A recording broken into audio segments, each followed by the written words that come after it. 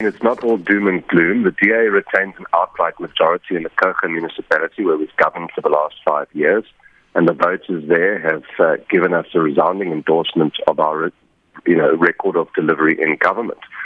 In Nelson Mandela Bay, we remain the largest party, although, as you say, we have declined in support, and smaller parties are following a national trend in every province, I would say, where they are occupying the imagination of the electorate.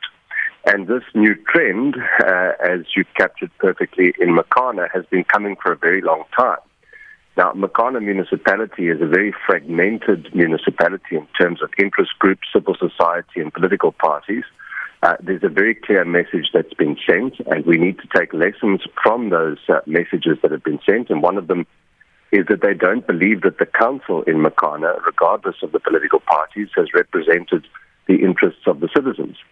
And regrettably, wherever the ANC appears in majority in a council, the DA gets tarred with the same brush. But we do need to brush ourselves off and pick ourselves up and start to work together with citizen-focused movements in Mekana in particular, where we've seen this massive disruption, and put the needs and the interests of the citizens first. Just one interesting trend, however, is that in the Eastern Cape, the DA is the only political party that is winning wards from the ANC. Now, we've won a ward from the ANC in Nelson Mandela Bay. We've won a ward in Ingleby Utemba, which is the Middleburg Cradock area. We've won wards in Buffalo City Municipality, Blue Crane Route Municipality. And so the DA remains a significant force in Eastern Cape. And in fact, if you look at the provincial results from the last election, which was the national and provincial elections, and you look at the provincial results here, it's the ANC that has bottomed out with 6% decline and the DA with 0.4% decline over the same period. So we believe that we still remain resilient. We still remain the largest opposition party in the Eastern Cape. And the greatest victory for us all in the country, I would say, is for the ANC to come under 50%, which is now our mission in the Eastern Cape for 2024. Andrew, you said a lot there, and only one time did you say you get the lesson is that you have to start working with the people a little bit more. Is that not part of the bigger problem? The ANC and the DA so big that they forget about this man on the street? No, I don't think so. I gave you a very good example of where the people in Coega municipality endorsed the DA's record in government precisely because we got that model right. Where we are in opposition, we simply don't have the levers of power to deliver all the services that people imagine that we can. Right.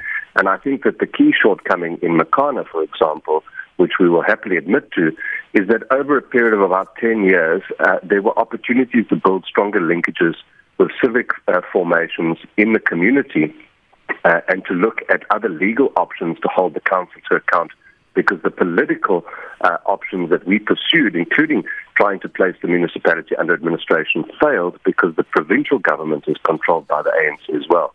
And so I think that, in Mekana is a very interesting litmus test for politics in the Eastern Cape, and I believe that we will see a much stronger relationship between the opposition parties in council to hold the ANC to account.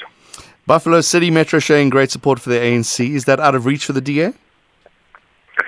Well, it's out of reach in this election, but the ANC is declining. They're declining across the province. They do remain more resilient in the eastern part of the province. But as much as we declined marginally compared to, in places like Nelson Mandela Bay. Buffalo City remains an opportunity for us in the next local government election. And I'm going to be spending a lot more time working with our team there to try and polish off some of the things that we didn't quite get right over the last 5 years. And I think it's important to make the distinction between campaigning and service delivery. Service delivery is something that needs to continue on an ongoing basis. And if a ward councillor cannot deliver services, they need to offer their residents the courtesy of a response and regular and consistent communication. And often councillors cannot facilitate the delivery of services because municipalities are so dysfunctional.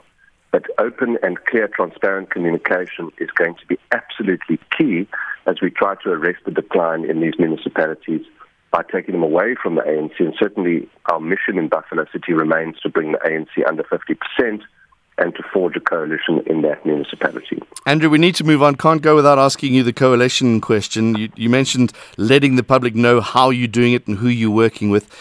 How will you be approaching the way forward in working with other and these smaller political parties that will make a change? Well, we've set out very clearly our conditions, our principles, that we will work with parties that share our values and principles as far as possible, the rule of law, a social market economy, a commitment to expanding our economy along those free market principles or social market principles. We are a party that has experience in coalitions, and I think we've learned some lessons, both good and bad, and we are in a much stronger position now to forge partnerships. But we are not prepared to go into coalitions that are going to be unstable. I have been in government in a coalition in Nelson Mandela Bay where there has been instability, and that has caused significant frustration amongst residents. And we need to make sure that if we do go into coalition, into the government trenches, it is stable. Otherwise, we must return to the opposition benches and hold the government to account.